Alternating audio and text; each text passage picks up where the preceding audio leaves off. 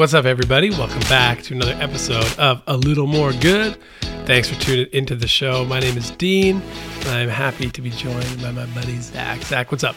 You know, just digging into some trees right now. Yeah. How about yourself? Man, I've been loving this. We read this book, and we got to speak with today's guest, Amanda Lewis, incredible author, who really didn't start out as an author, but more of a book editor, and then found her way into writing her own book, which we talk about a bit on the pod. But yeah, she undertook like this super creative project around trees that eventually turned into this book that I'm holding in my hand, Tracking Giants, Big Trees, Tiny Triumphs, and Misadventures in the Forest.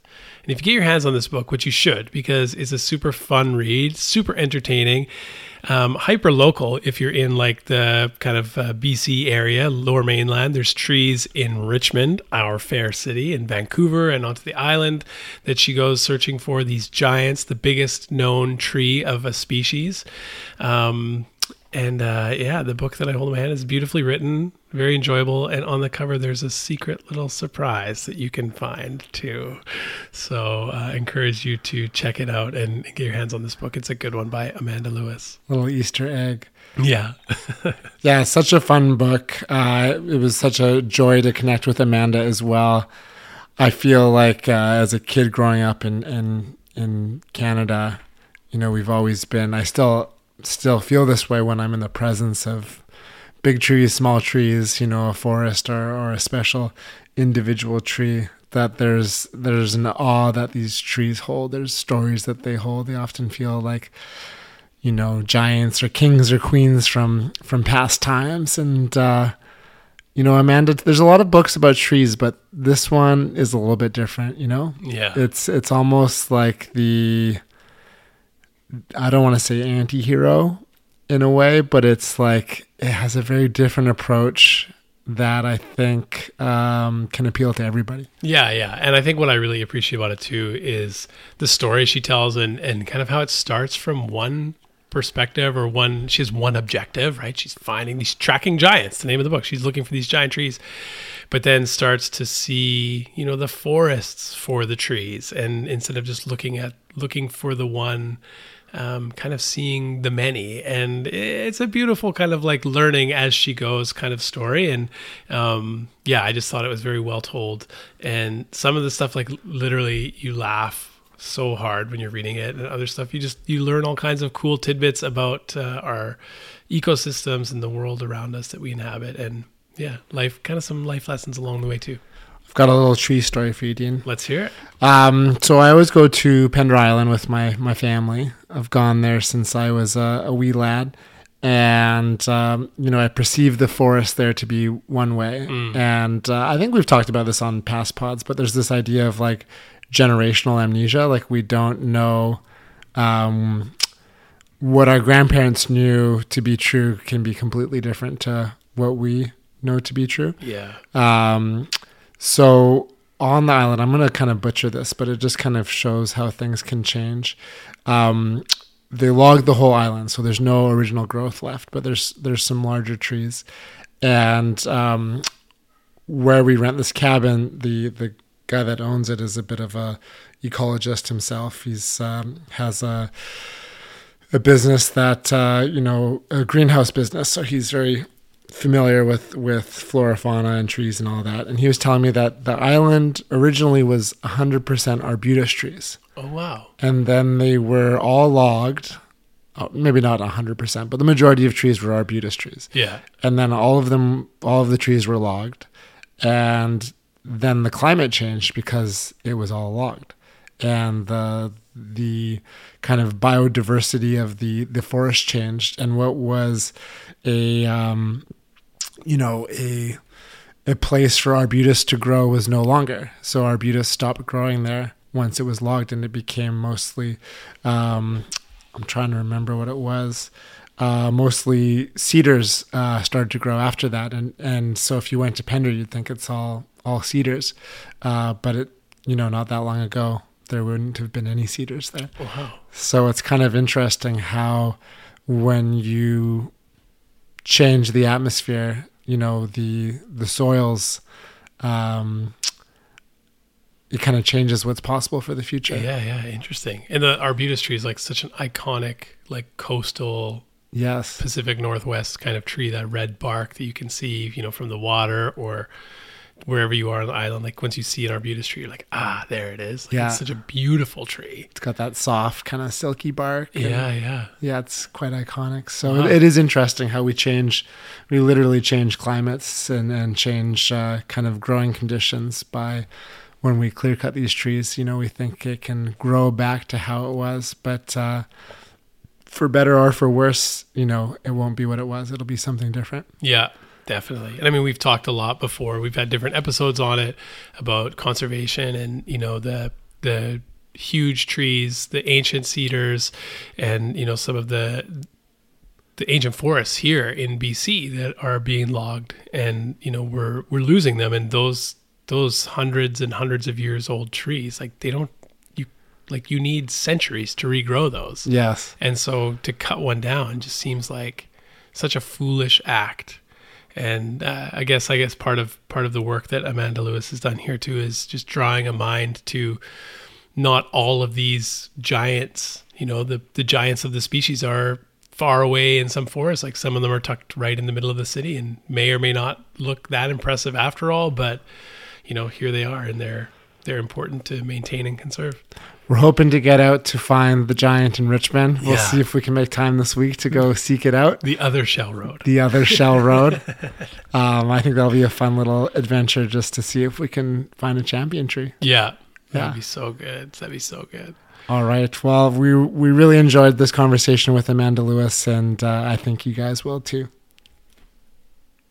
All right, welcome back, everyone, to another episode of A Little More Good. We were excited to sit down today and have conversation with truly a dynamic person. We're just having some pre-pod conversation and having lots of laughs and lots of fun. But we are catching up today with Amanda Lewis, who is a book editor, but is also a book editor turned author. He wrote a book that we're going to talk about today, Tracking Giants, Big Trees, Tiny Triumphs, and Misadventures in the Forest. But your accolades as an editor are amazing. Editing such books or books from authors like Naomi Klein, John Valiant, who wrote an amazing book here centered again in the West Coast, J.B. McKinnon, and many others. You've edited books that have gone on to become number one national and international bestsellers. So many of our listeners may not be familiar with you exactly by name, but they might have written much of what you have influenced and inspired. And we are excited to talk with you today about what you have written, about your book, and share it with our audience, and hopefully, hear some of the stories. You're an incredible author. As I was reading it, I was laughing out loud. Like, honestly, you have such a good wit to you, and you're a natural storyteller.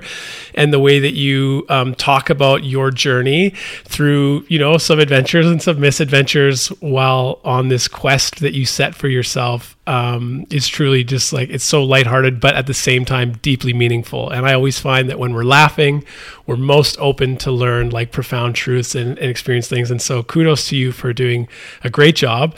And excited to get into it. So Amanda, thank you for joining us today. Thanks so much for having me. I'm delighted to be here. Amanda, we're kind of talking about this before we hit the record, but one of the things that I loved most about your book, I think growing up, adventure was kind of romanticized as this almost extreme sport. We saw the Indiana Jones movies and the Tomb Raiders, and it was almost this heroic superhero, had to be a gladiator-like human to kind of go on these quests, these adventures to find, treasures in nature, whether it was trees or ancient truths. But I feel like one amazing thing that your book does is it makes adventure approachable for everyone. It doesn't have to be an intimidating thing. The forest can be an accessible and inviting adventure for everybody. And I just wanted to applaud you for that. But maybe also if you could share your experience with going into nature and finding it, it can be a Stanley Park, or it can be adventuring into deep forests somewhere in the interior or on one of the islands, how it can be an approachable thing for everybody. So I'm a book editor, as you mentioned, and I am not necessarily the most adventurous person, but I decided to take on this really huge project to see these champion trees. And the champion trees are the biggest trees of their species. They're native trees. And they grow all over British Columbia, where we all live. And they're recorded in this thing called the BC Big Tree Registry. And when I started this project, I wanted to see 43 champion trees in a year. And I didn't have any adventuring experience beyond just day hikes. And I'd done one bike packing trip in the Yukon with my friend, who we call Adventure Kate, because she's like a legit adventurer. And she's like biked the Silk Road, and she's a member of all these different adventuring groups. But I really felt like I couldn't compete with these people that you see, like these weekend warriors who are doing the grouse grind all the time, which is this really arduous hike that people do on the West Coast, or who are doing like massive backpacking trips. And I thought, I want to learn more about my home province, because I'd been living in Toronto for about 9 years. And like a lot of folks who grew up in the lower mainland of BC, like I grew up in Surrey, I hadn't really been outside of the lower mainland. Like I'd been to Victoria and I'd been to Hope and Princeton, but those were kind of the furthermost points, which is nowhere near covering the province, which is a huge province.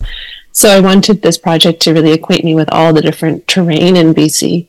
And I hope that it would turn me into this adventurous version of myself, that I wanted to be one of those weekend warriors and really, as I say in the book, like earn my fleece jacket and earn my gaiters and kind of live up to the equipment that we all seem to have on the coast. and then like what ended up happening was I did turn into a version of myself, but it was like the truest version of myself, where I was having these cool adventures and misadventures, but I was really just learning more about who I really am, which is an artist and a writer and an editor in the woods. Yeah, I think it's so cool too, the way that you kind of came to it. Like you talk about it and how, you know, you had been doing this work of editing, and it's fast paced and deadlines and a lot of time indoors, right? You're a lot of time looking at screens, and this is kind of like the antidote or the antithesis of that life that you were leading. And on the back cover, which is very succinctly and beautifully written, it says, Amanda Lewis is a burned out book editor and a novice hiker looking for a challenge when she sets out to visit the biggest trees in British Columbia. And like, what was it? Like, you had this friend, Adventure Kate, and, you know, this desire to get out into nature and connect, but what was it specifically about finding these champion trees that you're like, this is the thing that I'm going to do? Not like visit the provincial parks or, you know, every weekend I'm going to do a different hike in Vancouver, which is something that's accessible. What was it? Was it like an element of kind of adventure and challenge and something that's completely different and new? Or like, what pulled you into it? It's kind of a bit of all of those things that you mentioned. And when I started the project, I definitely had this completionist tendency, which a lot of us have, you know, like, when I was a kid, I tried to collect all the Pogs, and, you know, maybe people had like Beanie Babies or whatever, kind of royal spoons or something. And I felt like I want a project that will give me some framing for my life. Like, if I just decided to do a hike a weekend, I felt that I would really lose interest in that. But that's how the project kind of started, is that I was doing more of these hikes. So to back up a bit, when I moved back to the West Coast in Toronto, I was really, really burned out because I'd just been striving in my career for years and was just staring at screens and like running P&Ls and editing books. It was constantly immersed in words, and I wanted to feel more in my body. And so when I moved back to the coast, I went through this burnout period of, you know, moving across the country is exhausting, but like leaving a job is exhausting. Leaving friends and trying to settle in is exhausting. So I felt like I didn't really know myself anymore. So in addition to trying to know the province, I was trying to know myself.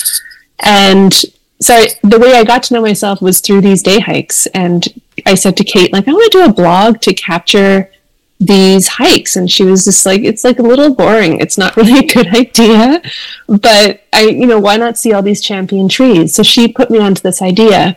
And it seemed to match that level of ambition that I'd had for myself, right? It's like, oh yeah, I can learn how to be a big tree tracker.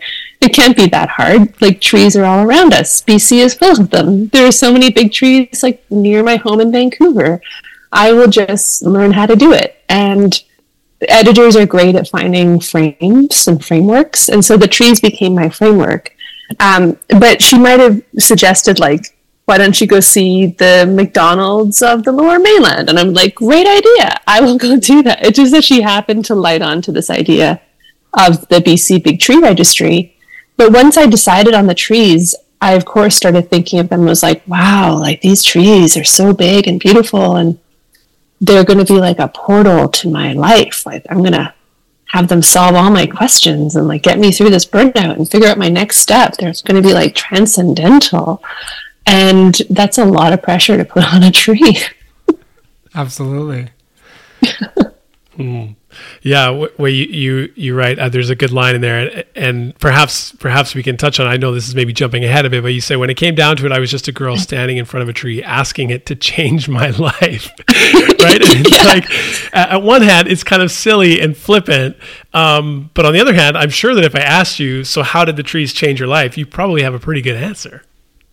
Well, it did. They did change my life over the long run, because I've been doing this project now for about 5 years, and excuse me, I have learned how to be more of an adventurer and really know these trees, and I know a lot more about trees.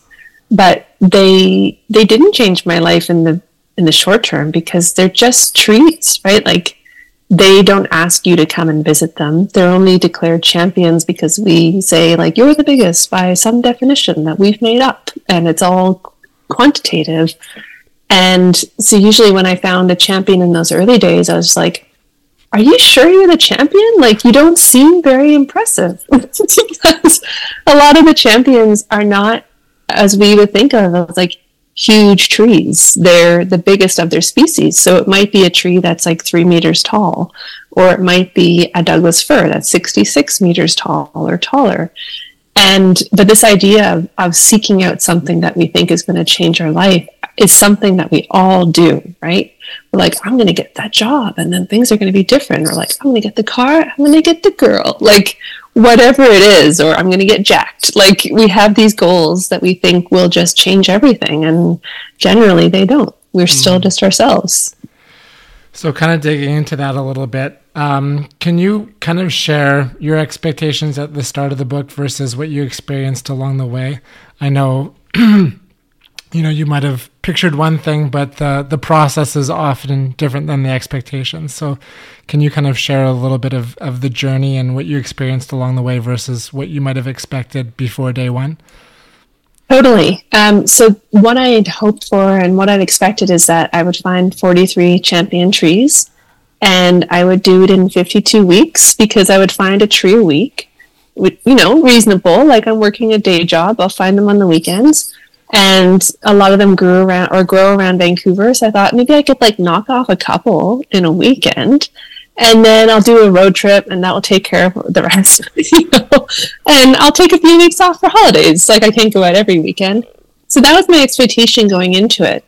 And the spoiler alert is I didn't come anywhere near that. And a lot of factors influence your success in finding trees. It's hard to find trees. This is one of the truisms of the book, is you would think it would be easy. Like, I'm staring out at trees right now in my front yard. Like, they're easy to find, right? But when you're trying to find the biggest tree, you have to have skills in assessing what is bigness. Like, what is the biggest? How do you measure a tree? Big trees tend to grow together in really good grow sites. So you might like tromp through the forest all day and find a bunch of big trees, and then you're left scratching your head because you're like, these are all big, like superlative examples, but what is the biggest? Well, I don't know how to measure. And so that was one of the things that really held me back. And I didn't know how to identify trees. Like, how do you identify trees in the winter if they're deciduous and they've lost their leaves? How do you tell apart different types of hemlocks? Like, very distinct differences if you know to look for them. But I was a book editor, not an arborist. So the book and the project really, really morphed. And it was it was so depressing because I thought I'm not going to achieve this project. And I want to achieve, like, I'm very goal oriented. And I thought I would just fail at this whole project. And I had to really, really rescale the size of the project. And at first it looked like extending the timeline from a year to 18 months. Gradually, I extended that whole time frame to a lifetime because I thought this whole approach of looking for single trees really misses the point, is that we are supposed to be living an interconnected life. The forest really models that interconnection. And just by looking for trees that are indicated on a spreadsheet that I'm checking off, I don't want to live that kind of life. So that's how it changed for me. And editors are really great at managing authors' expectations. And so that's something that we do a lot of when people are like, I want to write a book. It's going to be a #1 New York Times bestseller. And I'm like, yeah, that's cool. But like, chances are that won't happen. So let's figure out what success will look like for you. Like, maybe it's holding the book, maybe it's finishing the book, something else. And once I realized that the project was not meant to turn me into a more adventurous version of myself, but more of myself, which is a creative person, and I could recast it as a creative project, then I was like, oh, I'm like going about this the wrong way. I should be thinking about it as an editor instead of a writer. So writers often become really attached to the ending. Like, this is how the book's going to go. I know exactly how it's going to end. And editors are like, let's see how you do. Like, this is interesting. This isn't. You're finding success here. You're not. Your deadline's coming up. You're not going to be able to finish. And so then I could just treat it more like a creative project where you get excited about something, rush headlong into it, then you realize it's harder than it looks. You don't have the resources. You don't have the time. So you recast it into something that's possible. I love that. It made me think, I've mentioned this scene before. It's one of my favorite movie scenes. Made me think of in Darjeeling Limited, one of Wes Anderson's movie, Darjeeling Limited, when they're on the train and they take a break from the train and they're in the middle of the desert and they light some incense and they're waiting for a spiritual experience because they're in India and they have incense and they're like, are you feeling it? Are you feeling it? Do you feel spiritual? And, it's just such a funny scene of us thinking when we arrive at the destination, we're going to have this profound awakening when, as you experience through the book, you tune into this interconnectedness of nature and how that can frame, beautify things in our way of being. And that interconnectedness is more value than finding the destination. I just always find that curious when we're looking for something, we kind of miss all of the in-between, and the in-between is where everything kind of happens. Did you find that in your process too? Like, it became, you were seeking for all these champions, all these giants, but that interconnectedness that you looked for, that you kind of found in the end, was in between these spaces? Totally. Yeah. Because in rushing headlong to see these big trees, like, generally when you're a big tree tracker, you're scanning all the time for the biggest, right? The tree that's jutting above the canopy or the big trunk that you can see through the forest, and you make a beeline for it. And I realized that in doing that, I was rushing past all these other beautiful things, like smaller trees that are no less interesting, or evergreen huckleberries or blueberries, or like little critters, like a little squirrel on a log, like really like cute things, and also interesting things and ways of seeing the forest as something that's actually sustaining these big trees. So a big tree that grows alone is impressive, but it's really lacking a lot of that interconnection that keep it alive. And I'm thinking about more clear cuts versus, say, like an oak growing in a meadow, right? That has its own ecosystem. And what came down for me is that when I set out to find these 43 trees in 52 weeks, I was like, I'm going to do it by myself. I'm going to get all the guidebooks. I'm going to learn how to do it. I'm not going to ask questions. I'm not going to ask people how to be an adventurer, because BC is a pretty gnarly province. Like, you have to have some level of skill when you're going into the forest or down logging roads. And I was just like, I can do it. Like, and I still have that tendency. Like, I started running this year and I immediately signed up for like an 11K, a 10K, and a 28K. Just like, I'm like, yeah, I'll just do it. And then you learn the skills to get there. But from starting alone, I realized that I was having very little success and really like I wasn't having much fun. So I tentatively started inviting friends to come with me. And that actually made it more fun because even when we wouldn't find the tree, we would just have a good time. And the interconnection in my life came through really becoming friends with a lot of the BC Big Tree Registry committee members who work in the woods all the time and have been tracking trees for years and are super generous and kind and lots of fun. And so now I don't have a list of trees anymore. I just go out with my friends. And that's a really big shift for me because I'm not like a solo person. And now I'm like relying on people and having fun with people. And I think that's a better way to live. It's interconnected and it's happy. And it's also very anti-capitalist because we're doing things just for the hell of it, not to be productive. And we're not doing all this individual striving. Yeah. Yeah, as you're talking, and I know you mentioned it in the book as well, but it made me think of the Big Lonely Doug and how it's so stark, like that image. I don't know if it's a champion, but it's an enormous tree, and it sits kind of in this like valley that's been relatively like clear cut, and it stands out so much because of all of the little trees, or what we might see as like insignificant trees. They aren't there. And it's that whole ecosystem that makes the forest, and it's that whole ecosystem that makes finding that tree amongst all of the others like that much more beautiful and profound. And when you strip everything away, and in some ways it's kind of this like beautiful but also tragic story of the person who tried to save this tree, because recognizing it was probably over 1,000 years old and it's so big and we have to save it. But in doing so, it paints this picture of like the tree on its own is more vulnerable than when it's together because of winds and all of these certain things. It's more exposed. It's not playing its role in the ecosystem. And I feel like in some ways like that picture, I mean, people can Google it, like the Lonely Doug or the Big Doug or whatever. That picture is in some ways like that understanding of you set out to find the tree, and then realizing it's kind of bleak when you look for just the one thing. It's far more beautiful and all encompassing to see it in like how it should be in the midst of all of the ecosystem and the life that it supports and sustains and is supported by. Yeah. Have you ever been to that site, or what are your thoughts on that? I have. Yeah. So Big Lonely Doug, for listeners who don't know, it's a coastal Douglas fir, and it's actually the second biggest. It's not the champion, even though it is such a beautiful, perfect tree. It's like a platonic ideal of a Douglas fir. It's straight and it has this beautiful crown of like dark green boughs, and it's 66 meters tall and I think over 2 meters in diameter.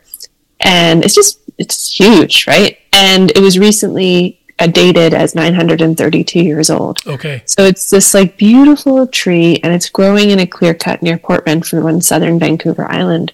The reason it's growing there is the story is that Dennis Cronin, who was the timber cruiser, timber cruisers go into an area that's going to be logged before the loggers, and they identify trees that should be cut and shouldn't be cut. And they are skilled. They're trained to assess the forest in terms of danger and value of the timber. So a big tree is worth a lot of money, right? For all like the jobs and all the lumber that's in that tree. And the story goes that he found this tree and just thought it was so beautiful that he decided to keep it. And he put a ribbon around the tree that says "Leave Tree." And now the reasons for leaving a tree are not just because he liked it. It's also that trees are left as seed trees so they can then repopulate the cut block. So they're like very good trees. They're like, this is like kind of a really strong, healthy tree. We would love to have its seeds help to regenerate this cut block. So it's left for a reason. But the difference between that tree and the clear cut was really stark. So when TJ Watt, who works with the Ancient Forest Alliance, stumbled upon this tree in this cut block, he was like, wow, like this, he's a photographer, very, very great photographer. And he's like, this is like an amazing image for the environmental movement. And he took a photo of this tree and it went viral. There's a great book called Big Lonely Doug by Harley Restad, which is the book that my friend Kate had actually read to learn about the BC Big Tree Registry. And Big Lonely Doug is now really, it's visited a lot, and it's like the jury's out about whether or not it's healthier or not because it doesn't have the forest growing around it. The science is still developing on that note about the mycorrhizal networks. It's just like hard to say. But the big thing is that we can all really relate to it and anthropomorphize this tree because we know what it's like to grow alone and to be alone. And I think that's why it has such a big connection for people. The beauty of a tree growing to such a big size is that it's growing just for itself and like not by any standards, or it's not like I'm going to be the biggest Doug fir so I can be worth $60,000 to the timber industry. Like it's just growing because that's what it's doing and it's achieving its potential. But what's interesting about a lot of these trees is that I didn't see them in like natural forest settings. So the one that comes to mind is the champion bitter cherry, which was growing in North Vancouver by the bus loop. And it's like a very busy transit hub, right? And I went looking for this bitter cherry, which is a big bitter cherry, but is not like in any way a tree that you would stop to look at. The proof is that people just walk past it twice a day. And these champions aren't marked with a plaque or anything because it's like an invisible label that we pass around between trees. Unlike, say, a heritage tree, it was like on this day in 1808, this tree was involved in this thing. So this bitter cherry was growing right on the curb, and I had to walk past a few times, and then I saw it really ringed in garbage and covered in vines, and it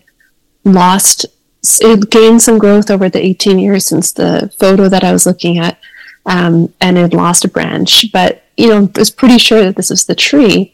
But I was like, well, you're not really that impressive, right? Like you look kind of like a weed tree because you're growing in this overgrown residential lot.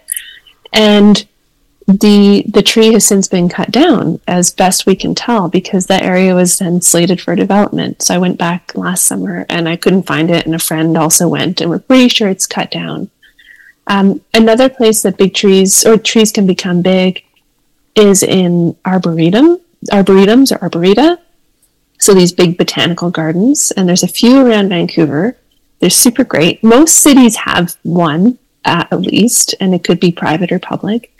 And an arboretum is like, imagine a park, but then there's special trees planted in it. And they might be exotic trees that have been brought here, or they might be native trees.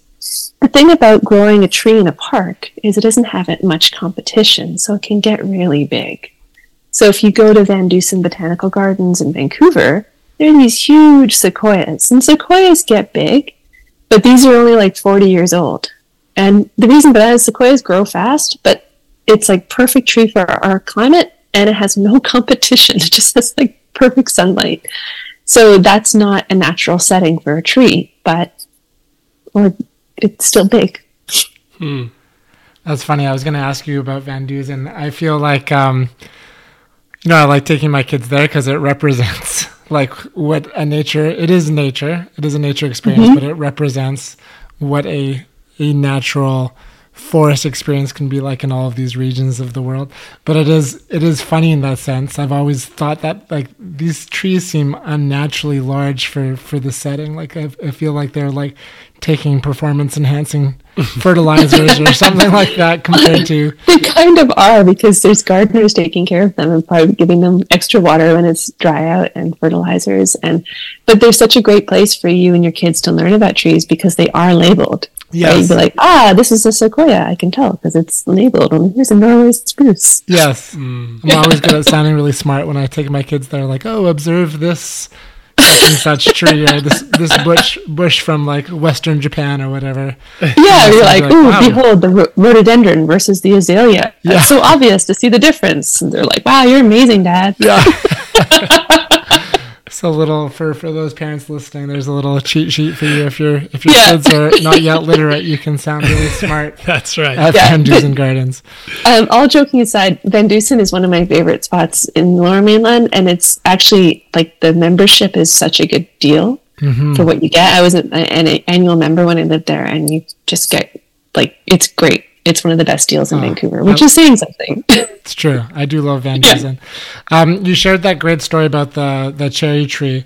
We love kind of campfire storytelling sessions. Like we kind of often imagine that, we're just old friends getting together after backpacking around the world and just sitting around with wonder for the adventures that we've seen. And you have, so many great various adventures in this book of all these champions that you visited.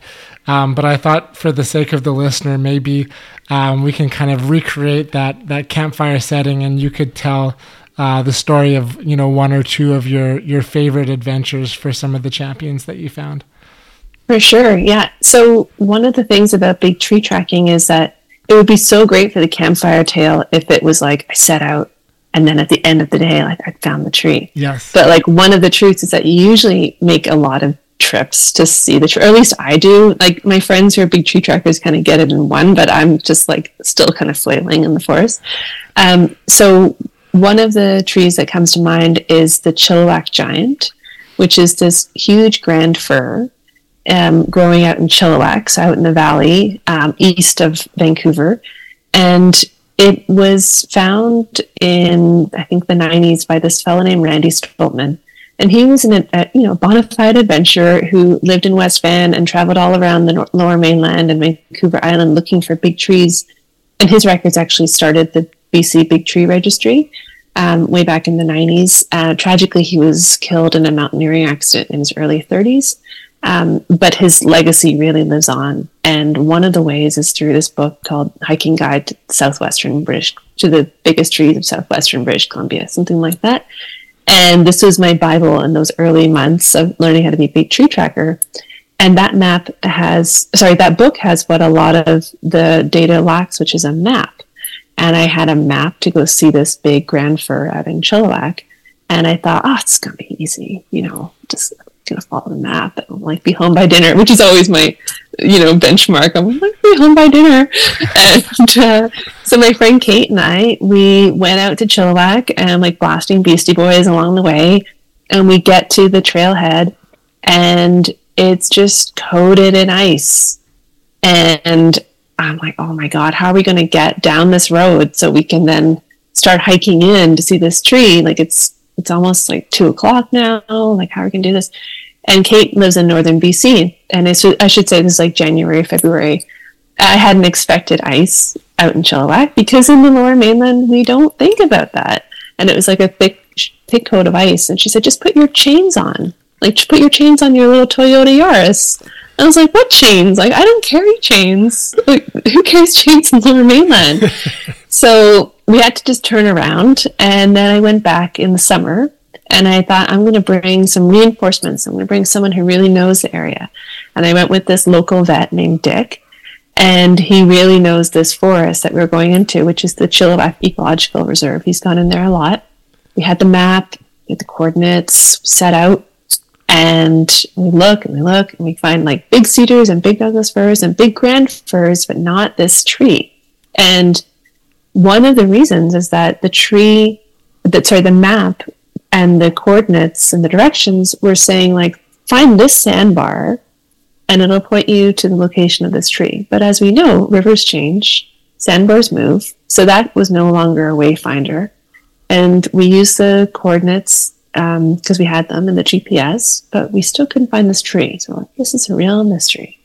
So we went back in November and we brought Dick's son, who's a renowned conservationist in the area, knows the area really well, and our friend Andre, and looked and walked along these logs and like looked high and low, combed all over, split up, got back together, found cool stuff, found like salmon in the woods and found bear poo and found eagle poo and found a silver mine, like cool stuff.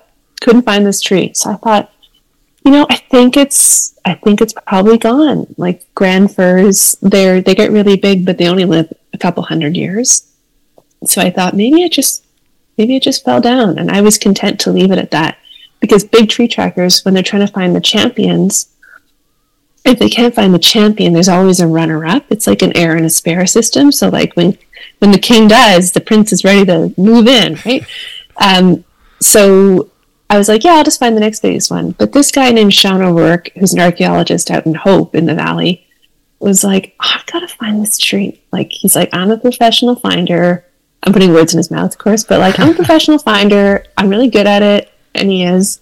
Like, I've got to put this mystery to bed. So he went out like every week to try to find this tree. And he looked and he combed and he looked at the forest and transects and like how an archaeologist would look for something. And he just couldn't find it. And eventually he found this stump. And what had happened was the tree, it had toppled over because the grand fir gets so big and tall that it just then would, one big windstorm would gradually knock it over. So he found the stump, and that was the end of the Chilliwack grand fir. So it's one of my favorite tree stories, even though I never saw the tree. I didn't even see the stump, but so much of it is just looking and then having a good time in the woods with your friends. That's one of my favorites. Yeah, that's awesome. And it's maybe a perfect story to share because it does go like hand in glove with what you've been talking about in that whole journey of setting out to find the tree and then realizing, you know what, maybe it's not about that, and realizing, you know, like you just shared, it's bigger than that. As you were sharing, a question, kind of a curiosity popped into my mind, like amongst people who would, you know, maybe call themselves to various degrees of, you know, adequacy, like big tree finders, is there like some friendly competition? Is it pretty supportive? Is it like, okay, you know, at some point, so-and-so's they're both looking for this specific, you know, like the grand fir, and we're like, I want to find it first. Is there a little bit of like notoriety that goes along with having, you know, getting to report to the BC Tree Registry, like, I found it? There is and there isn't. So there's this common thing. So I should say, big tree registries, they're not unique to BC. There's one in, I think, every state in the United States, and then the US has its own like kind of massive registry, and then there's a couple across Canada, and then there's some elsewhere. Oh, here's my cat.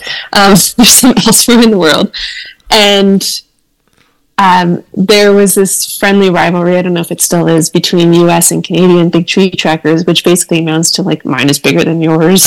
And I should say most tree trackers are men. And so it's all kind of ridiculous, but I find that there's a lot of camaraderie in the tree tracking community. And when I started, the people who've been doing it for years really encouraged me. They're like, get out there, like go down this road, find some big trees. Like, I know you can do it. Like, you can find a bigger ponderosa pine. But there are some people who really just love getting out there and finding it and kind of guarding that knowledge. So there was a big tree tracker who went to his death with the knowledge, this is mythical, but like of the biggest cedar in the province. And people have been trying to find this cedar ever since then. And I mean, maybe it exists, maybe it doesn't. The thing about looking for trees that's kind of silly is that First Nations who've lived here since time immemorial, they might already know the location of the big tree, like they probably would, because they've been monitoring it for generations, and it might have story attached to it or have another value attached to it. And so this idea of like finding and discovering trees is kind of problematic. But mostly I find that people are willing to share their knowledge. And what was really frustrating for me in the beginning is that I was looking at records from, say, the 90s or the early 2000s, and there just wasn't a lot of information. And it's not necessarily like it was a hoarding of information. It might have just not been entered because someone thought, oh, I'll just remember and I'll tell them like where it is. But when you're looking at directions to the biggest vine maple in the province, it's in Burnaby Central Park, which is a huge park, and the directions are behind the tennis courts, which back onto the park, and there's like 12 tennis courts or something, then it's really hard to find the tree. So in that way, it doesn't make it very user-friendly or accessible. But I have to give full credit to the BC Big Tree Registry, because they've been making the records way more accessible, making it way easier for people like me who don't have these skills to get out and actually find these trees. Hey friends, just interrupting the episode to share about our latest and greatest skincare routine that we're on this summer with Caldera Lab. It's amazing. We're on the regimen. We know that skincare matters. It's 2023. We got to be looking after ourselves. And Caldera Lab makes it easy to look after your skin. I know sometimes it can be overwhelming with moisturizers and all of these things, but let's break it down. The regimen includes 3 products: the Clean Slate, the base layer, and the good. Clean Slate starts and ends your day. It's a face wash that leaves all skin types feeling refreshed. The base layer is your daily moisturizer to hydrate your skin and jumpstart your day full of confidence. And honestly, I love the base layer. It feels so good when I put it on. It absorbs right in. It's honestly the best. And the good is your go-to multifunctional serum. At first I was like, I don't know if I need a serum, but then you put it on and literally within minutes, you're like, my face looks so much better. It gives you a tighter and smoother look, is reducing the visibility of wrinkles and fine lines. And what's crazy is that every drop of the serum is packed with 3.4 million antioxidant units, protecting your skin. So you got to get on it. The regimen, it's so easy. It's like a minute, 2 minutes of your life in the morning, in the evening, and it just works well. It makes you feel good. Caldera Lab is the leader in men's skincare, made with only top-tier ingredients, and clinical trials have found that 94% of men's skin showed an overall younger-looking appearance after using it for just a few weeks. All right, so you're going to want to get on it, and we have an exclusive offer, which is honestly their best offer available anywhere. Go to their website, calderalab.com, and use our code MOREGOOD for 20% off right now.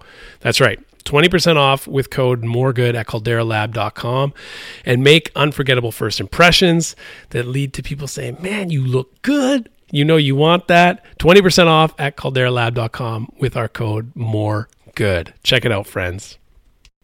Today's episode is brought to you by AG1.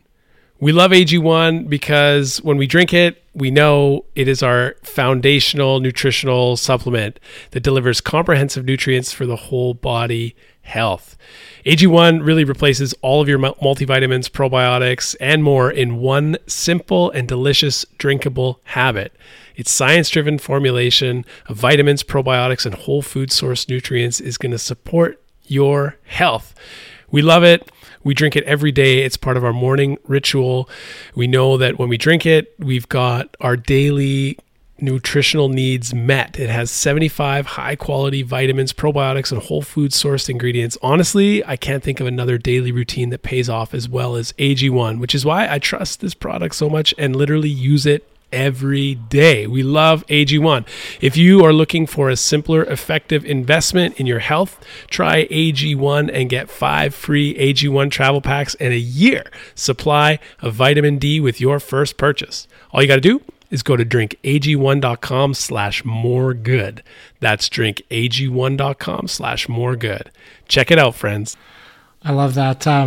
In reading your book, like I have to say, it's one of my favorite West Coast books now, and one of my other ones, The Golden Spruce. I feel like this is almost like the anti-Golden Spruce in some ways, because you have this mythical character, Grant Hadwin, in The Golden Spruce, who like was basically born and raised by the trees, and is like kind of like one of them in many ways. And then, you know, approaching it in your way, not growing up with the same kind of relationship or comfort in the forest that a Grant Hadwin had, but and no less is your story any less heroic. You know, I think it's to read those two is to see two different perspectives of trees in BC and how they can be celebrated, and the stories behind them.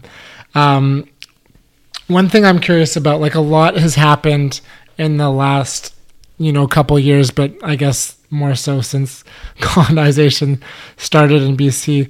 There's been a lot of stories and protests behind the deforestation of our old growth here in British Columbia. How has your connection with trees kind of changed your activism in kind of advocating and protecting them? Yeah, it's a great question, and it's also a little difficult for me to answer, so I'll take a long, convoluted way. Yeah, of course. Edit this. So So I grew up in BC, and there was a series of protests in the 90s at Clayoquot Sound on Vancouver Island in 93 and thereon, and leading up to 1993. And they were these pivotal protests to save old growth on Vancouver Island. And they were really memorable and, what's the word I'm looking for? They're really significant because they brought together a wide swath of the population. So First Nations and families, kids, elders, everyone coming together to protect these trees. And I grew up seeing the reports of this protest on the news, and I was about 10. And my family, we didn't go over to Vancouver Island because that was like a world away, from the Lower Mainland at that time. But like a lot of people who grew up in that time, we just assumed that was fixed, right? That we didn't cut down old growth anymore. And that's not the case in BC. So we have been clearing the last of our old growth for decades. If you want to know more about the numbers behind it, there's a reporter who works for the Tyee, which is a great local publication. And I'm blanking on his name right now, but he does wonderful work in this area. And he's said that we've cut down the last of our green gold, is that we've thought about our trees as a renewable resource. But the fact of the matter is the old growth trees, which are the most valuable to the timber industry, for good reason, they're like exceptional lumber. They are just they take a long time to grow. And we don't think about our forestation or forestry and reforesting in terms of centuries. We think in terms of decades. So we can never achieve that old growth. So that brings us to today and to Fairy Creek. Fairy Creek was this protest that happened a couple of years ago and has since mostly disbanded. And it was set up to preserve a section of old growth on Vancouver Island, again, near Port Renfrew, near Big Lonely Doug. And I won't go into the ins and outs of the protest because there's a lot of disagreement about it. But what is significant about Fairy Creek is that it surprised a lot of people because we felt like the majority of people felt that we had solved those problems back in the 90s with Clayoquot, like kind of hadn't we learned our lesson? And the fact is that we have less than 2% of old growth, like viable, productive old growth left in the province.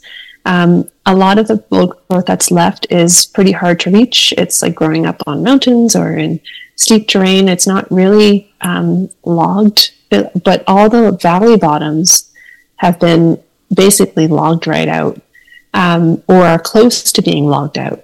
A couple of years ago, TJ Watt, who found Big Lonely Doug growing in that clear cut, he went back to see some big trees that he'd documented, he'd photographed in the Caicos Valley near Lake Cowichan in southern Vancouver Island. And he just was like, I'm going to go see those trees that were so beautiful. And they had been cut. And he did these before and after photos of these trees. And they went viral, and The Guardian picked them up, and everyone was like outraged about these trees. But the trees have been cut within limits. Like the government had given the timber company a license to do it. And the timber company, quote unquote, didn't do anything wrong because they were allowed to be there and allowed to cut down a tree of that size. But the public, again, was outraged. Like, why are we cutting down such big trees? Now, it gets really thorny because then you think, well, who owns these trees and who owns the rights and who owns the land? And that's a topic that I won't get into because we'll be here forever.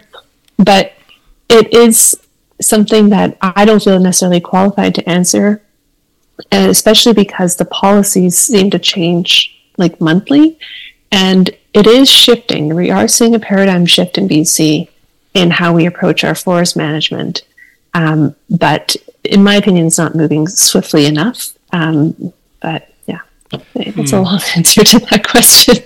Yeah, I mean, it's so interesting where policy versus, ethics can be two different things.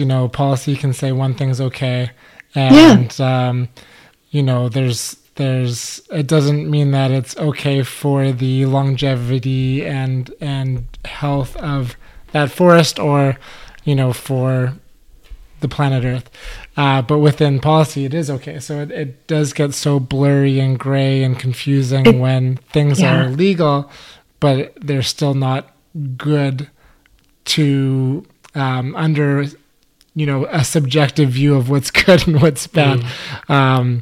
Capitalism and logging would say it's okay, but then environmentalists, people that are concerned about deforestation would say that it's bad. So it is blurry and nuanced, and I think having conversations is always a good starting point to be concerned or aware of kind of what's happening in our province, but in the world at large.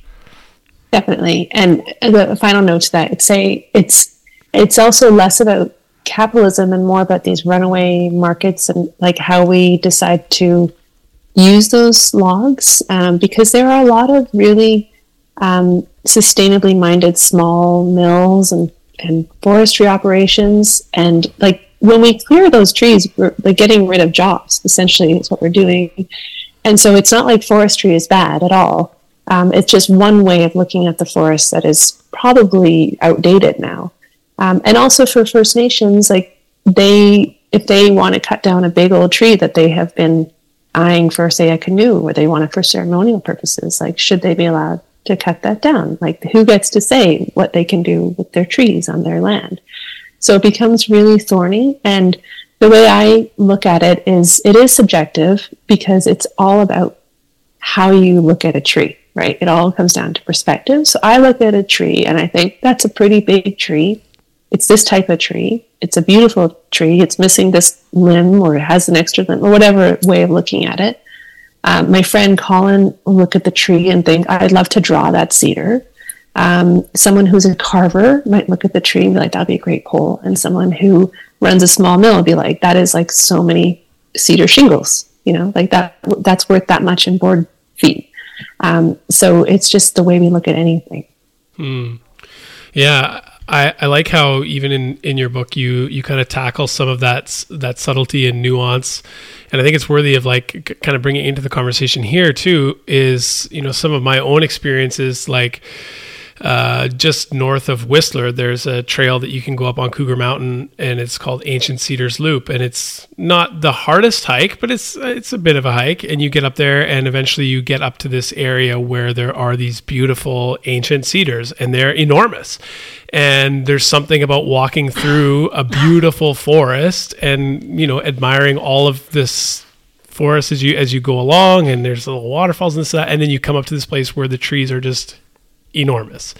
And having an experience like that is truly like eye-opening and humbling. And for me, it like sparks that conservationalist and protectionist in me, where I'm like, man, we need to keep this, and like I want my kids to see this, and how important is this as part of the ecosystem, and we're in the age of social media where we take a picture of trying to wrap 4 friends around the trunk of a tree and post it on social media and tag it as Ancient Cedars Loop. And that's great on one hand, because more and more people are like, damn, that's so cool, I want to go see that.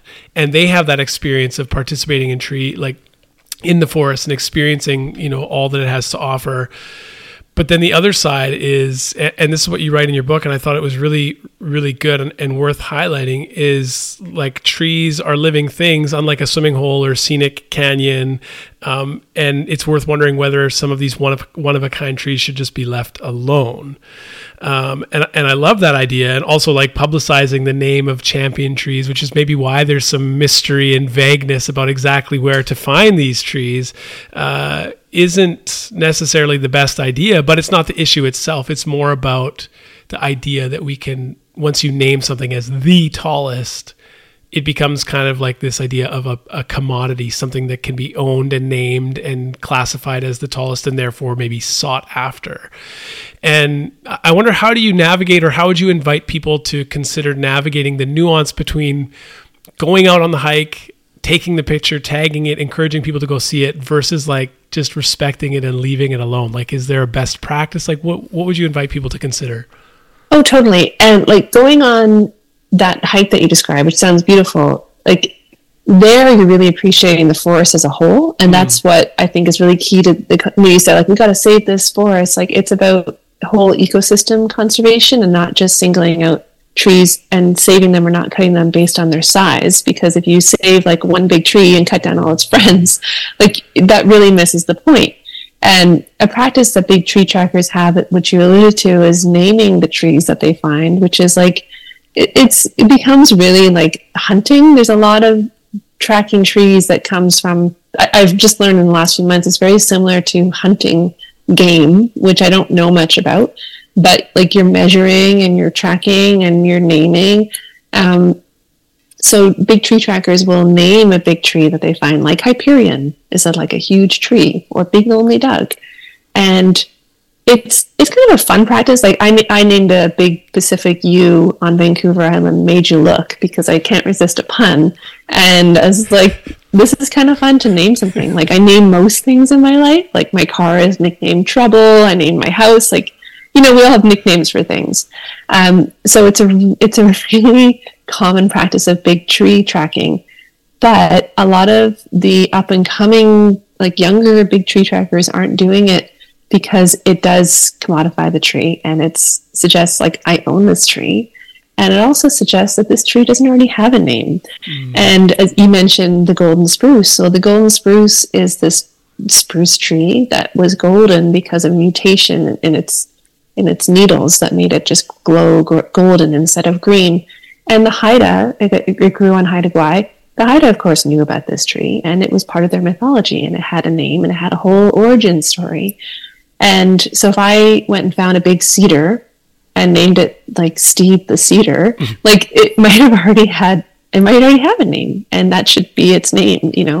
Again, trees don't ask for these names; we just appoint them. So it's just a weird way of looking at the woods. We do single out these trees and connect to them because of the name. So Big Lonely Doug, like how can you not connect with a tree that is lonely?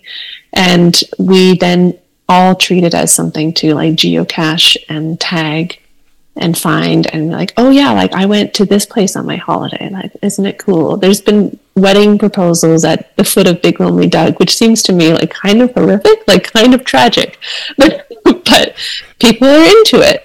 But the risk of just going and finding these big trees, and the reason that a lot of people hid that knowledge for years is that too many people visiting a tree can really love it to death. To quote my friend Greg, who works in the industry, is that we start to trample the roots, and we might like hack off pieces of the tree because we want a souvenir. And timber poaching, which is a bit different from souvenir taking, is another big risk to these trees.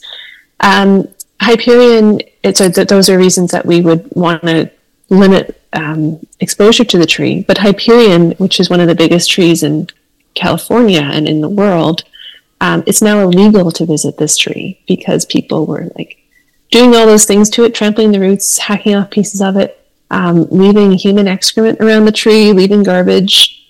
And finally the National Park Service just said like, no, like you just can't come, and you will face jail time and a fine if you come to this tree.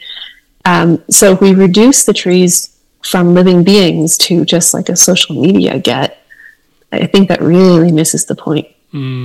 Yeah.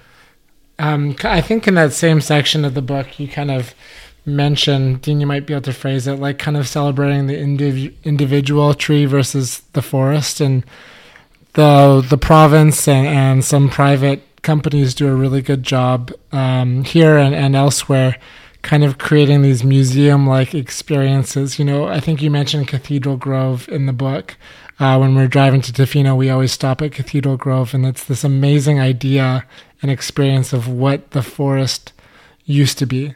But it's just a little puzzle piece of what's left when kind of all of its surrounding puzzle pieces have been cut down, and they've left this kind of perimeter as the tourists drive to Tofino to see these great kind of kings and queens of trees that stand tall and kind of, give you this visual of what the world used to be.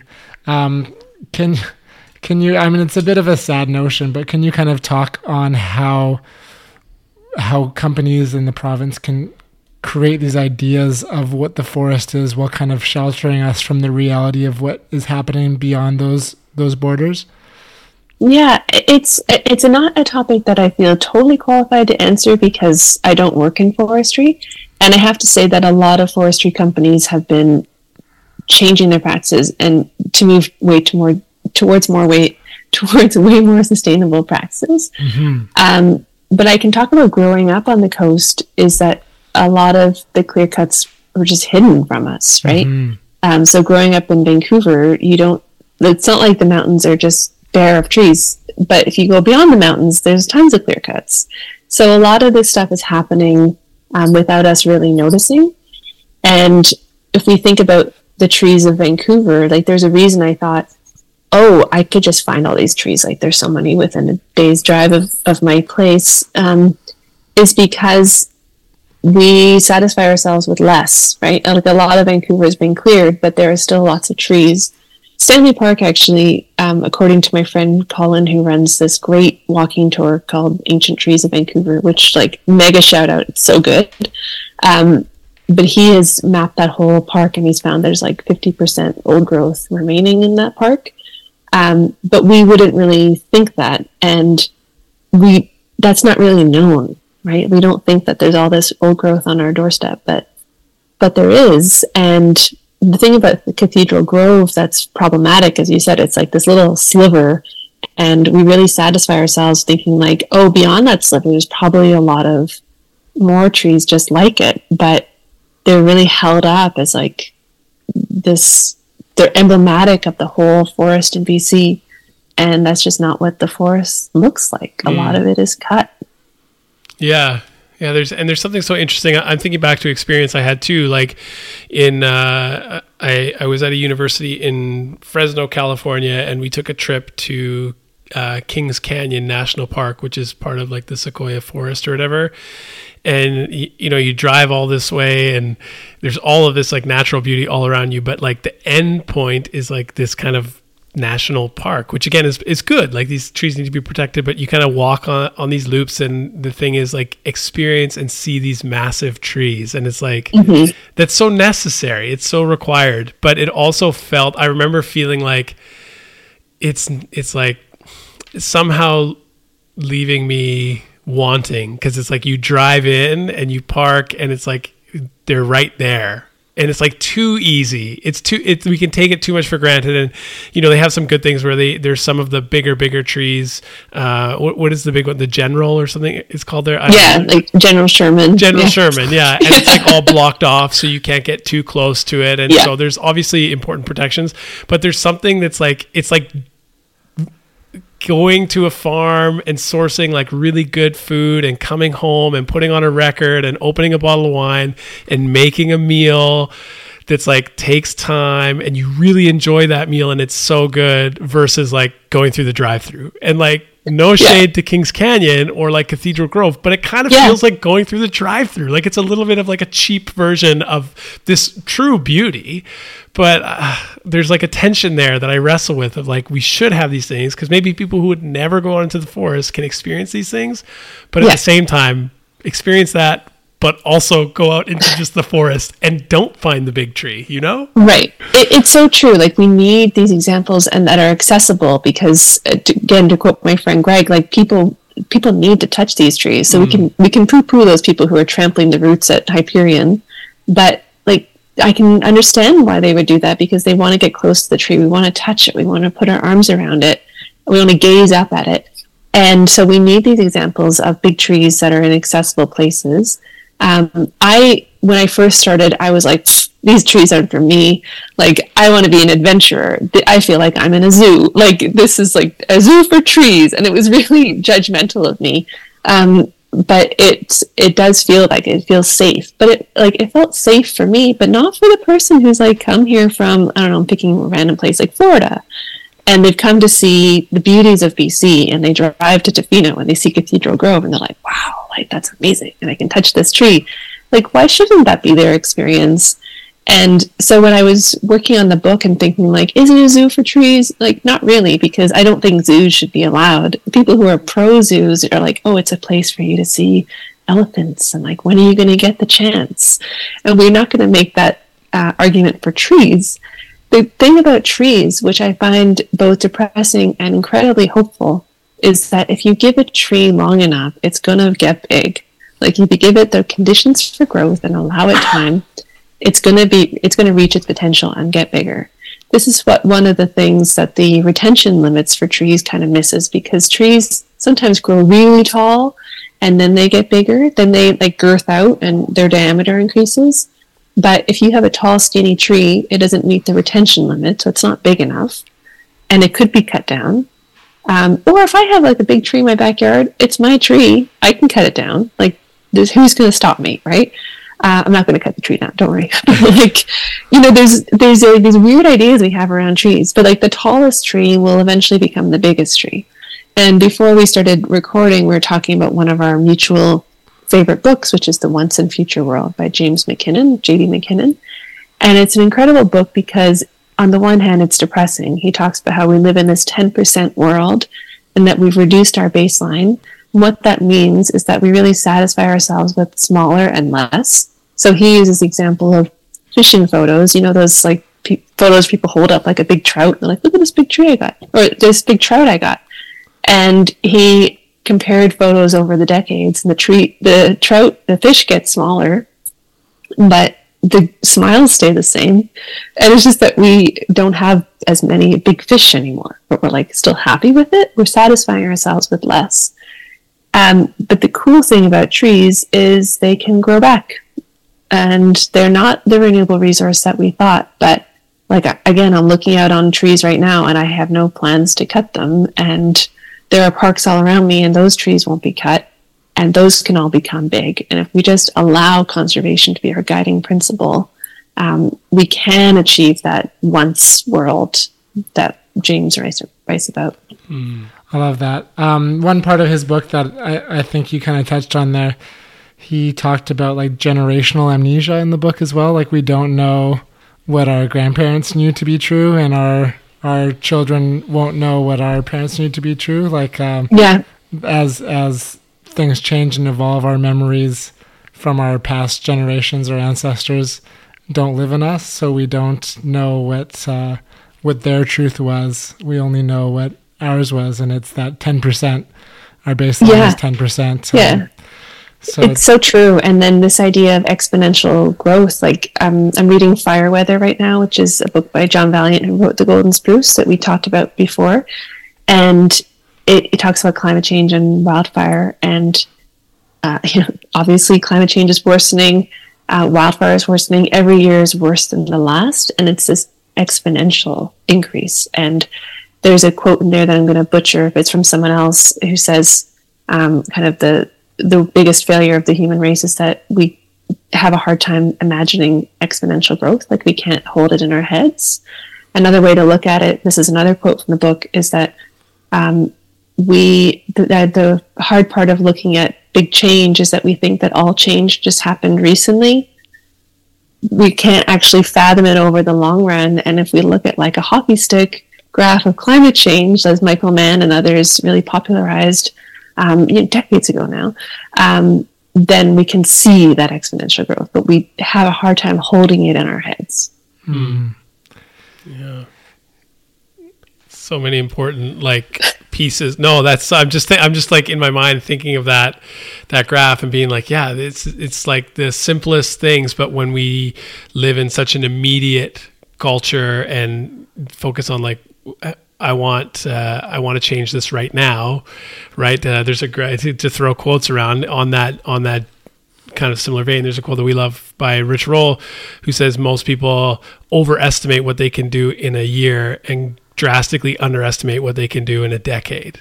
And it's like, if you just step back, and I mean, a decade is not even that long of a time, but you think about like incremental changes day over day, that adds up. But over the course of a year, you might not be exactly where you want to be. And we live in the culture of instant gratification, where it's like, well, yeah, climate change is a problem. Well, let's just fix it now. And it's like, well, it doesn't work that way. Like it's been happening for a number of years, and we need to start figuring out how to mitigate it. And we should have been, in generations past more so than we have been. But Sorry, go ahead. It's always but it's like always the time to start is now. Yes. That's the other truth of exponential growth, is like there really is only one time to act, and you just make that decision to act each day and chart out the actions and chart the results. Like we all do this, like we do this in our daily lives anyway. So it's just that we have this hard time.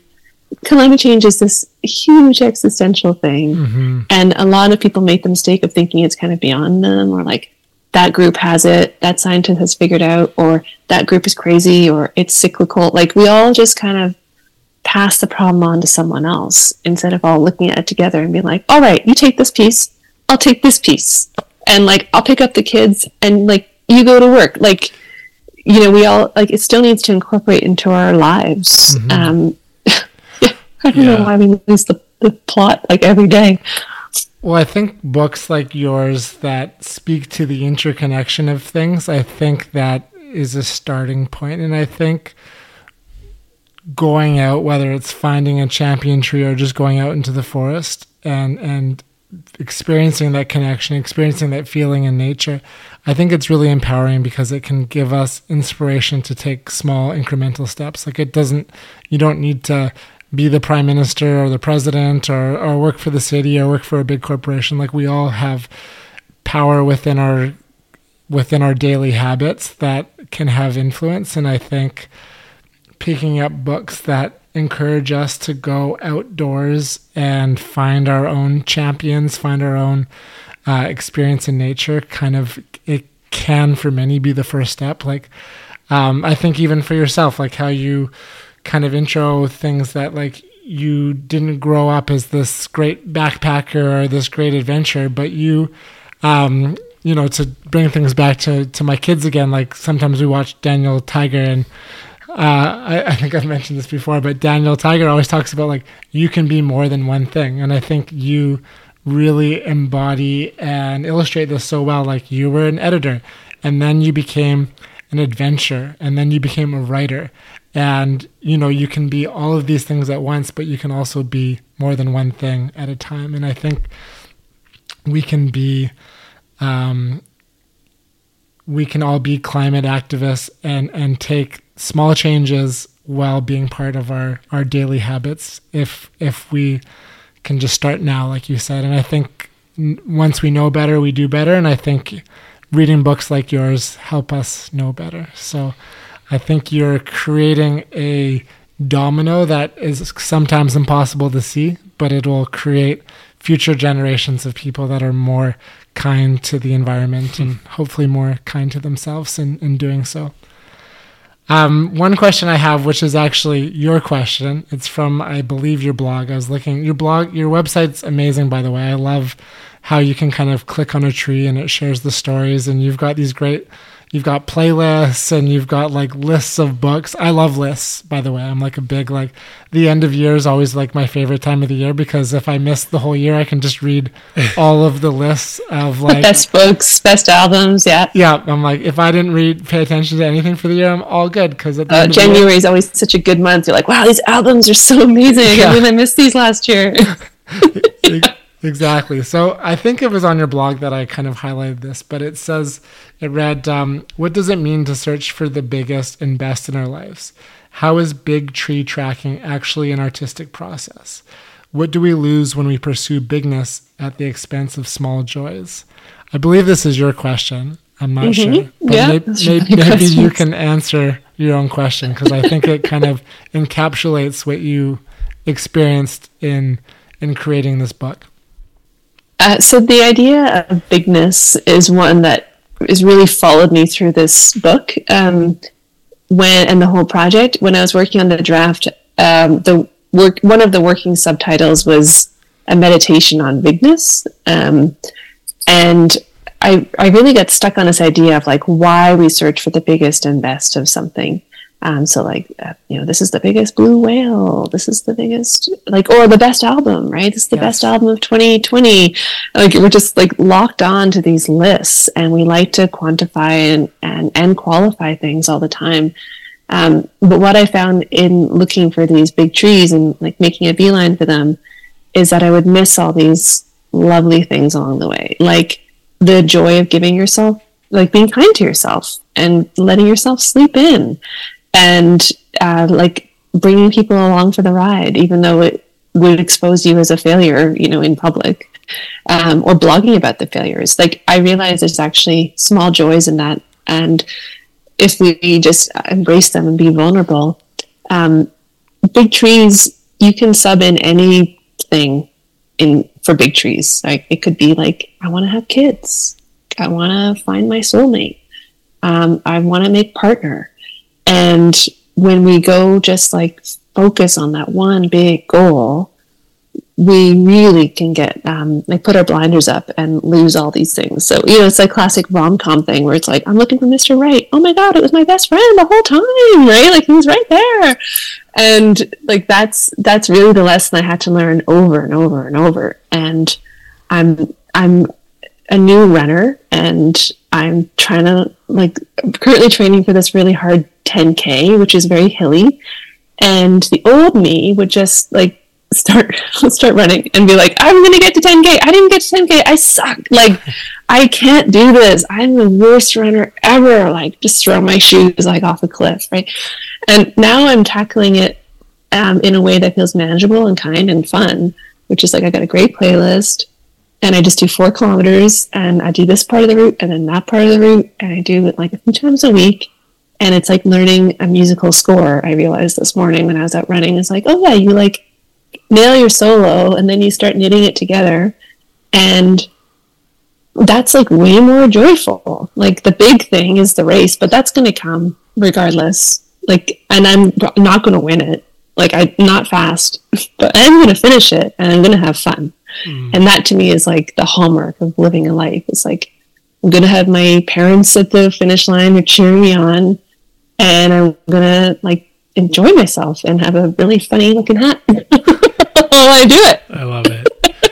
Yeah. There was just, that's so good. Zach and I both have been runners and have had different versions of love affairs with the sport or the grueling hobby of running. But a friend of mine there was just the summer fast here in Vancouver, 10K, and he posted on his Instagram, and it was like 61 career races, zero wins, but like no end in sight, you know, because it's not about that. And I think that story you just shared, and honestly, like the whole work that you've created in Tracking Giants is such a holistic piece where it's, you know, you obviously like started out looking for the big trees, and that was the whole foray into this adventure and this artistic, not even project, but artistic way of living that you're embodying has created is not just looking for the thing. Maybe that's the thin edge of the wedge, the thing that gets you in the door, but then realizing,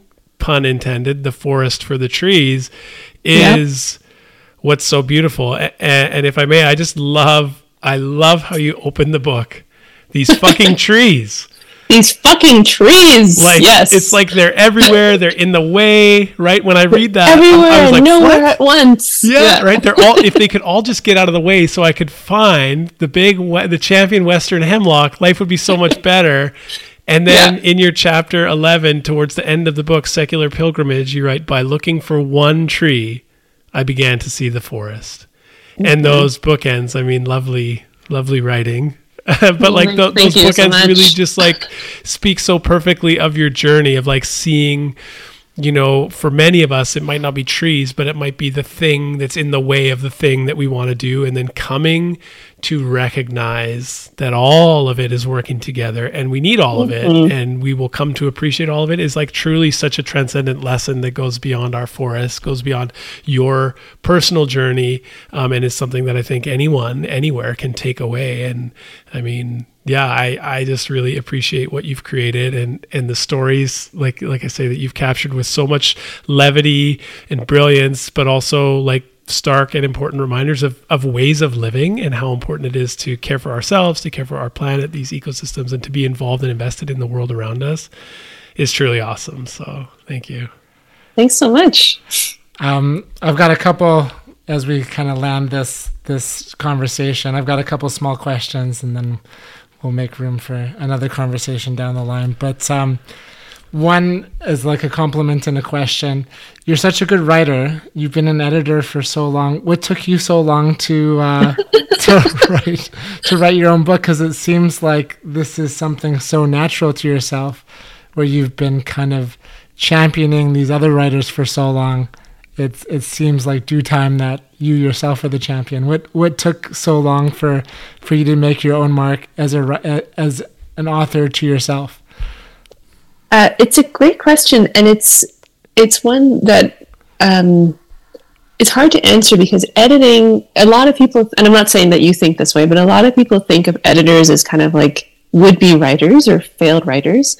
And editing is I've only realized it's in the last few years, is like editing is its own unique art form. Yes. So I've been editing for so long, and I feel like it's kind of eaten up a part of my brain, which is the writing brain, but it's different. It's just like a different way of looking at words. And the short answer is I just didn't have time to write a book, and I didn't have an idea. And I've been really busy. Like, I've edited a ton of books in my career, and I really love that. And that's a role that I love being in, is serving writers and readers, and championing ideas of other writers and really co-creating the book to be the best it can be.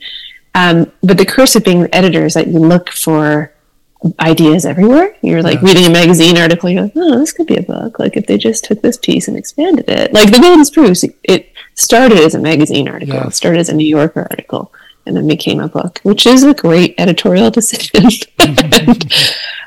So when I was starting my project, I was a few months into it and thought, oh, this is a book. Like, I can see that this is a book. And that was both thrilling and scary to me, because writing a book is incredibly difficult, and it's something that most people want to do. Like, if you polled something like 80% of people, they all think they have a book in them. And as I always say, like, it's true that 100% of people have like a spooky skeleton inside them, but very few people have a book that is easy to pull out. It's just so hard to write a book. This is a curse against my own editing business, but it's like when people say, I want to write a book, I'm like, why would you? Like, why would you want to? It's so hard. Like, I can think of better things to do. I was running this morning and was like, I can think of better things to do with my time than run up this stupid hill. You know, that's writing. Mm-hmm. And we do it for a reason beyond the book, right? I run because I like the feeling of having run, and that I'll feel proud and I'll feel like less anxious, and my legs will feel tired in a good way. And so when I'm writing, I'm kind of getting to the same feeling of having written. But when I started this book, I was like really nervous of it. And I did this thing that is common for writers, is I made it way too big, back to this idea of bigness, and like way too ambitious for its own good. I look back at my book proposal now, and I just really laugh at it and groan and cry a little bit because I was like, okay, like the book about trees is The Golden Spruce. Like, it's the quintessential West Coast tree book. I can't touch that book. No one can do it better than John Valiant. I'm going to do it 43 times. I'm going to write about the forests, and like not just Haida Gwaii, but like every forest, and like, excuse me, all 14 biogeoclimatic zones in BC. And like, it's ludicrous. It's way too big. And so I really struggled with writing this book. And you said something in that question. It was like, oh, it seems so effortless or whatever. Like, no, it's like, it was a really hard project, because I was using my weekends to write, to look for trees. And then I didn't have the weekends to write. So I felt like I was constantly failing at the writing and the tree tracking. Like, it was very annoying and existential. It's like, I'm not getting anywhere. And I went through a breakup, and then I moved from Vancouver to the Gulf Islands, and it's just like a lot of life stuff. And I just was not doing any writing, and I was totally that person crying on the phone to my editor, being like, I can't make my deadline. And she said, we'll move it a year. I was like, thank you. And like, it was a disaster. And I thought, oh my God, I'm supposed to like know what I'm doing because I'm an editor, and I'm really not doing well. And the answer, like the way through for me, was Seth Rogen. It's another Vancouver boy, right? But Seth Rogen, like, I really like his comedy, and I really like his movies. And he just is who he is. And he's like, I like weed. I like silly comedy. I have this deep level that people don't quite see, but it's there. And he has this incredible work ethic. And he wrote this book called Yearbook. And it's this really, really funny memoir of growing up in the Lower Mainland. And I listened to the audiobook while I was packing up my apartment in East Van. And then I listened to the audiobook again when I was like setting up my house in the Gulf Islands. And I thought, okay, like, this book is hilarious. I'm finding so much to relate to here. Like, this is actually the approach I need to take to this tree project. It's way too serious for its own good. No wonder I can't finish it. I'm just writing about failure. But failure is kind of funny. Like, if you look at it another way, it's really funny that I'm trying to find trees. Like, it's such a silly hobby, and when you look at it in a light way. And I like that sense of humor. So when I just eased up, it's again like that idea of standing in front of trees and asking them to change your life. Like, I was trying to make this project into this huge like meditation on climate change and deforestation. And it's so depressing to write about that stuff. And I didn't want to read about that. I was like, why am I writing a book I don't want to read? So then I made it accessible by using like kind of the Seth Rogen approach, which is jokes and cultural references. And a lot of my friends who are like me, like these creative, nerdy types, are like really surprised by the book because they're like, oh, it's actually like really accessible. And I worried that it was going to be really dense. And like, you're this adventurer, and like they felt that they wouldn't be able to relate to me, but it's actually just like a nerd in the woods who's like wants to go home and watch the BBC. Like that's just like how I live my life. So like, full props to Seth Rogen for like getting me through that. He didn't know it, but like getting me through that hard time and actually making the book into what it is now. The accessibility thing is so much of the forest is dense unless you can find the path in. So the path in became like jokes and then references to other cultural, like pop culture and books that have really become the giants in my life and different artists. So yeah, makes the forest accessible. Yeah, totally. Well, I think you nailed it. It's like very, very well written, very masterfully written, and it is. It's such a joy, and I had often a big smile or even the chuckle to myself while I was reading it. So, yeah. Very good, very good. So, are there more books in your future? What's next for you?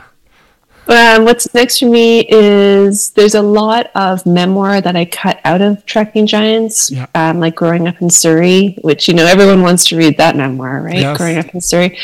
So I might do that one, but I'm working on a novel at the moment, which is great because the curse of Trekking Giants is it was so much fact checking and research involved in it. It actually is very policy dense, but it's kind of hidden, getting behind the jokes. And it really like broke my brain trying to do all that. So I want to just play with the facts a bit in a novel. Yeah. Have you read or listened to Born to Run? I started it. I haven't finished it yet. That's I feel like that's the like accompanying version to what your book is to trees to running. So if you're nice. Falling into running, I when I first got into running myself, I listened to that one as an audiobook, and it would just kind of validate kind of all the things that I was going for. Made running seem even more grand and wonderful while I was pursuing it. I will listen to it for sure, especially if the audiobook has the cadence of Saturday Night by the Bay City Rollers. Then it's golden. That's like my perfect running pace. Yes. That's awesome. Well, Amanda, thank you so much. We've got a question that we ask all of our guests to close out, and I'll let Dean bring us there. But I just wanted to thank you for your presence and your time and for sharing this adventure with all of us. You did bring a lot of joy and lightheartedness and accessibility into adventure and into the forest. I think a lot of books in this genre can be heavy or even depressing at times, but you brought so many smiles to both myself and Dean, and I'm sure anybody else that reads the book, it will fill them with joy and desire to start their own adventures. So I just wanted to thank you for creating this beautiful book, and thank you for joining us today for this conversation. Dean, you want to bring it home, my friend? Yeah, sounds good. Yeah, thank you so much. We call the podcast A Little More Good because that's like what we wanted to see and do and be about in the world. And we love to hear from our guests, like, what does that phrase mean to you when you hear it? A little more good. A little more good for me really relates to what we were talking about as like starting now. And if you can make these small incremental shifts, and it doesn't need to add up to like Atomic Habits level, but just know that you can be a little better. Like you can be a little kinder, or you can practice more boundaries. Like if you struggle with boundaries, like today is the day to start, it's just because you're one thing now doesn't mean that you can't be a better version of it. And the writer Ashley C. Ford said, you're better than the worst thing you've ever done, right? Mm. So you can be a little more good than that and then keep going. Beautiful. I love that. I think, we often, experiences are the stories that we tell of them, and sometimes we can get stuck on these versions that are less than our best self. So I think that gives us permission to see our own stories a little differently. So thank you, Amanda. And, I hope to connect for a walk next time you're in Vancouver sometime, or I'd love on that. the Gulf Islands, and we can look for some champions or some princes and princesses that are awaiting their turn. Yeah. Exactly. Amazing. All right. Thanks, Amanda. Thank you.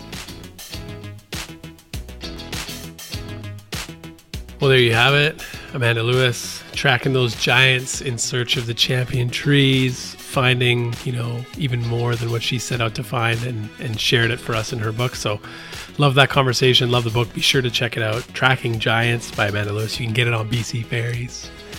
Yeah, I know. That's kind of like pretty iconic. If you're on the BC Ferries library there, or the bookstore, I feel like you're like have raised to the ranks of legendary local authors. So it's true. Be sure to check out Amanda Lewis, amandalewis.org, where you can find more about her book, about all of the books that she worked on as an editor, which was her previous kind of role in the book world. She's worked on amazing books, a lot of award-winning books. Her blog is amazing too. She's got really great content. She even has some amazing playlists about trees. So amandalewis.org. Check it out. There you go. If you've made it this far, we just want to say thank you. Time and attention is one of our greatest commodities. We appreciate it. If you could do us the solid of sharing this episode with someone that you think would enjoy it, that'd be amazing. Also, leave us a review wherever you listen to these podcasts. It just helps the algorithms push us up and share the goodness that we're trying to create here. You can also support the show's sponsors. That's awesome. Caldera Lab, AG1. We'd appreciate that, and know that those things are wonderful and we use them every day and we love them very much. And outside of that, thank you. Thank you for your time, your attention. We appreciate it. Until next week. Stay good, y'all. Peace.